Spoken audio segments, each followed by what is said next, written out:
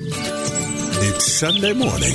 Time for the great outdoors with Charlie Potter. Brought to you by the all-new Chevy Silverado and ChevyDriveChicago.com on Chicago's very own 720 WGN. Good morning. Welcome to the Great Outdoors Show. Charlie Potter, your host here on WGN Radio, and I hate to break a promise, but I promised you I'd be back in Chicago to do this morning's show rather than this road show I've had for the past several Sunday mornings.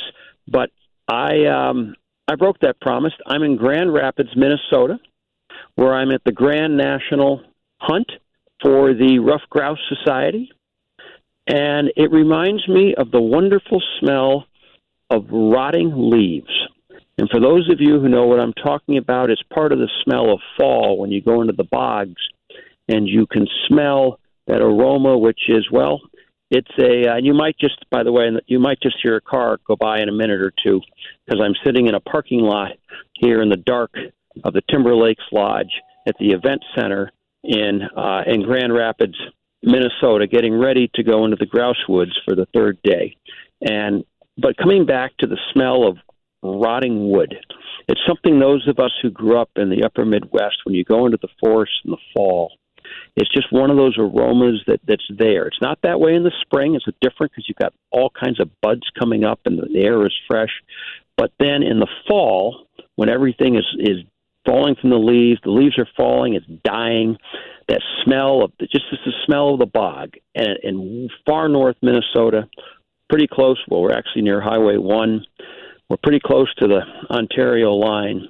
It is that aroma that tells you you're in the North Woods. And I can tell you this year, while they say the grouse are plentiful, they might be, but they always seem to fly behind a tree. They get behind a bush. There's a thicket. You can't see them. They get up and you hear the wings of a grouse getting up. And if you see it for a quarter of a second, well, that's pretty good this year. They're very abundant. They had a great nesting year, but grouse hunting being grouse hunting means you hear a lot of grouse, you see very few, and you shoot even fewer. So I think at the Grand National, which has been going on for over 40 years, it's the hallmark event of the Ruffed Grouse Society. Individuals from around the country come to Grand Rapids, Minnesota to celebrate life in the North Woods and to also celebrate two of the great game birds in all of North America, those being the ruffed grouse as well as the American woodcock. And both of those bird species have been in particularly the woodcock, have been in general decline for a long time. Nobody really understands why. I think we do understand why ruffed grouse have been having periods of population declines, and that's because of the way we manage our forests. So many of our forests are not being managed for sustainability. They're not being managed for proper timber harvest. And the Ruffed Grouse Society has been the leading entity for a long time in advocating for management of our forests. Without management of our forests, we're going to have species extinction. We're going to have aging forests, and the grouse and the woodcock are really two of those canaries in the, if you will, in the coal mine. As their populations decline, that is telling you the health of the forest has declined. And one of the things that I think is going to be happening in the coming years, which is vitally important, is a recognition that we have to manage our forests. They have to be managed in a sustainable way, both for timber harvest and for wildlife, and they're very compatible.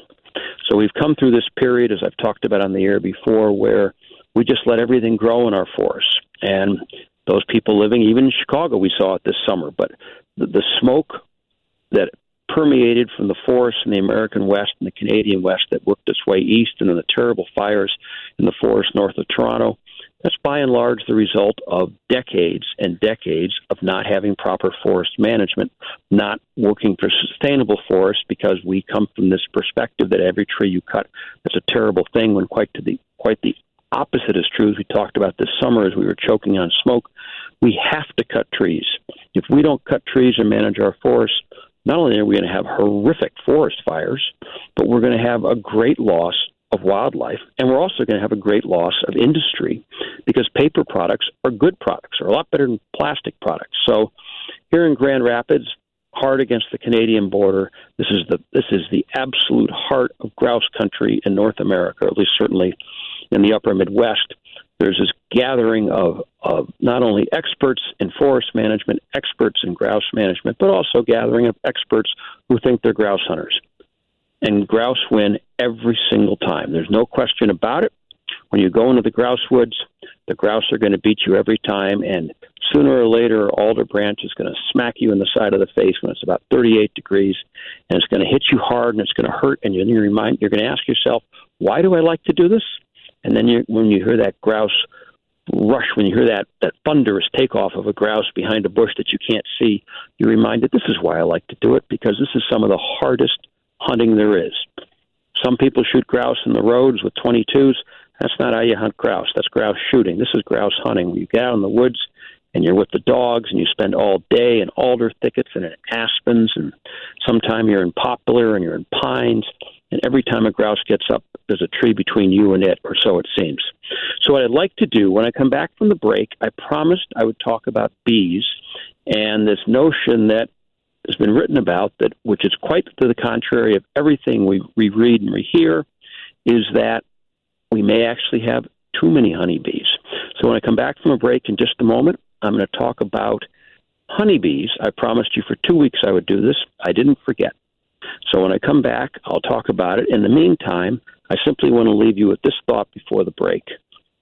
I talk about hunting chukars in the mountains of the American West.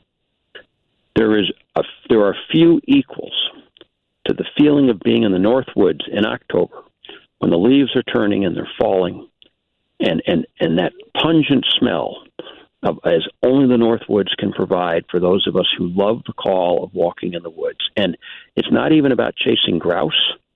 It's about the experience of being in these incredibly beautiful forests, whether it be northern Wisconsin, whether it be Minnesota, whether it be Michigan, northern Illinois. We don't quite have these kind of forests, but it is the feeling of being in the woods in the fall that is one of the reasons why October simply needs to have more than 31 days in it. This is Charlie Potter in the Outdoor Voice of Chicago and America. I'll be back in just a moment, and when I am, talk about bees, but in the meantime, a message from our longtime sponsors, the Northwest Indiana and Chicagoland Chevrolet dealers. Hiking, camping, and hunting, it's all an adventure in the great outdoors, but nature can be tough. You need to be ready for anything and everything. Chevy Silverado is built to handle the toughest conditions and get you everywhere you want to go, worry-free.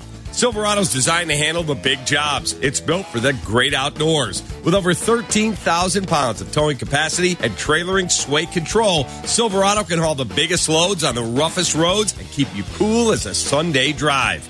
With 8 available cameras and up to 14 different views, it can spot trouble before it gets to you. That's peace of mind.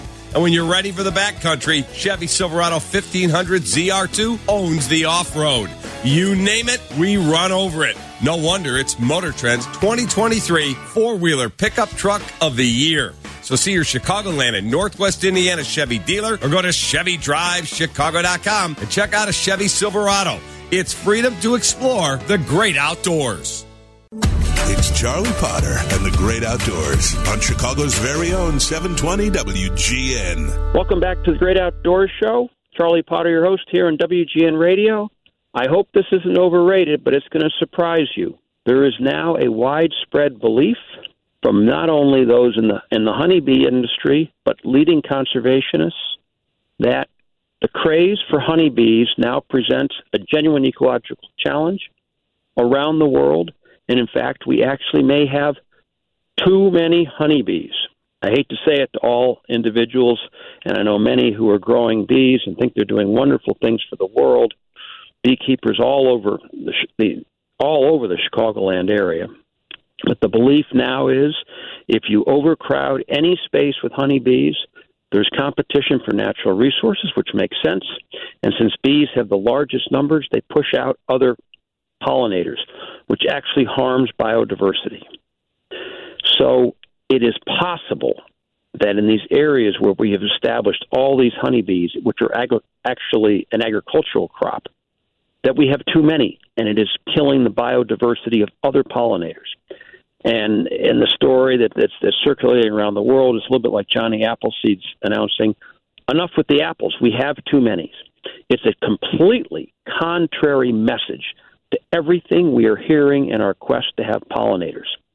And it's not just because honeybees play a crucial role in the food chain. They pollinate about a third of the food consumed by Americans, according to the Food and Drug Administration.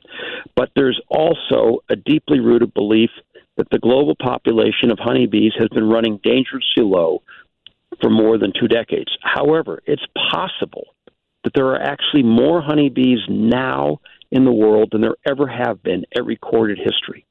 So the desire to have pollinators and solve the bee collapse, the honeybee collapse, what we saw 2 decades ago, spurred an incredible boom in beekeeping, not only here in America, but around the world. And it's also spurred a boom, and I'm quoting directly from the article here that appeared in the New York Times, from corporations eager to demonstrate their green efforts to make the world a better place. So we suddenly have too many beehives is basically the way to describe this. And this is being described by university professors and conservation experts now around the world. And we had 2 decades ago, we had this thing which was dubbed disappearing bee disease because we had colony collapses. And in the fall of 2006, it really came into being when a highly reputed beekeeper went and checked on his 400 hives and found out that almost all of the worker bees had disappeared. And around the globe, people were talking about the collapse of bees and what would happen. There'd be no pollinators. Well, it turned out that this was it was actually colony collapse disorder, as they now call it.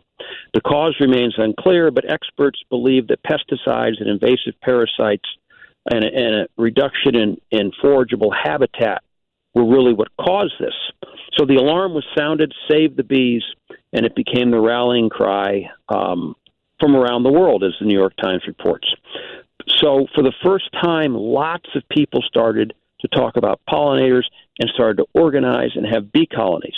The problem was we were too successful. All we heard was that bees are declining. And across America and around the world, people started getting beehives. Well, the honeybees are a commercially managed animal. So think about it now as an agricultural production, just like we do with pigs and hogs and livestock.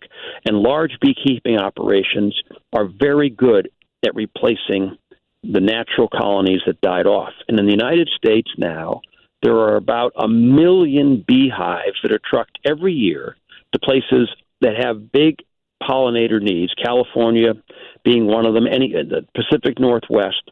So about 1 million beehives are taken to pollinate the almonds and other crops, particularly in California. So as we have improved the techniques for raising honeybees, we have dramatically increased the population of honeybees. And this now has led to where we have honeybees out competing other pollinators, and we're ending up with a monoculture of bees. So it's been a great, as the New York Times talks about it, and others are talking about it, it's been a great agricultural success story. We now have plenty of pollinators, but it's been a terrible story for conservation because the honeybees are wiping out all of their competitors because there are too many of them, and we're ending up, as I said a moment ago, with a monoculture of pollinating bees. So we have more honeybees on the planet now than we've ever had in human history, according to reports that are being issued, and I suppose that they would know. But certainly we have more honeybees than we've had in a long, long time. And the Food and Drug Administration, the Department of Agriculture in the United States says that the beehives in the last decade alone, commercially grown beehives in the United States, have increased by almost 30% in just the last decade. And there's something like 100 million beehives around the world that are being grown commercially. So we still have this issue of bee colony collapse, but in the commercial world, in the commercial ag world, we've been able to overcome it. We've learned how to do this. So wild bees of many other wild bee species are declining. And the reason is because there are too many honeybees. So we'll have to see what happens, but the notion that we need to have more and more honeybees is actually not biologically correct anymore. And we now need to have fewer honeybees. We need to have fewer beekeepers. And this goes against everything we've been talking about for the last 25 years. So it's likely that if we don't do something about this, many of the other bee species are going to be wiped out, and we're going to end up actually with fewer pollinators of different types. We're going to have plenty of pollinators that are honeybees, but we are not going to have plenty of other kinds of bees. So that is the surprise story, which I meant to tell you last week, but I ran out of time. So the reality is we're going to have to change our approach. There are areas of the country and the world, and in America particularly, where there aren't any honeybees, and we can have more beehives. But the idea that we need continent-wide more honeybees, apparently that's not true. So more to come, I'm sure, but don't believe anymore that the honeybees are in free fall and they're in danger of disappearing. Actually, as many scientists are now saying, we have more honeybees than we've ever had. So when I'm back next week, I will talk. I actually hope that I'll be back in Chicago instead of doing this from on the road. But I will talk a little bit about what's going on with discussions, which I tend to do in the fall as we get into the Farm Bill season, the Farm Bill. But also there is quite a bit taking place, as I mentioned last week, in the discussion of how departments of natural resources around the country are remaining relevant in this very quickly sea change we're having of turnover in many of the agencies around the country that are managed for natural resources, as we are having a very significant retirement en masse, which has been predicted for a while, but it's actually upon us, and how we're going to be able to fill these positions of senior management with individuals who are steeped in the tradition of the outdoors and have biological degrees, how we're going to replace those with a very small candidate pool. I hope you have a great week in the great outdoors. So from the really, truly, from the far north woods of northern Minnesota, I hope I find a grouse this morning. So far, they have eluded me. And I will certainly, when I get back to Illinois, long remember that wonderful, wonderful smell of the rotting bog, which says that all is right with the world for woodcock and grouse. From the north woods of northern Minnesota, this is Charlie Potter on the Great Outdoors Show. Hope you have a great week on the Outdoor Voice of Chicago and America.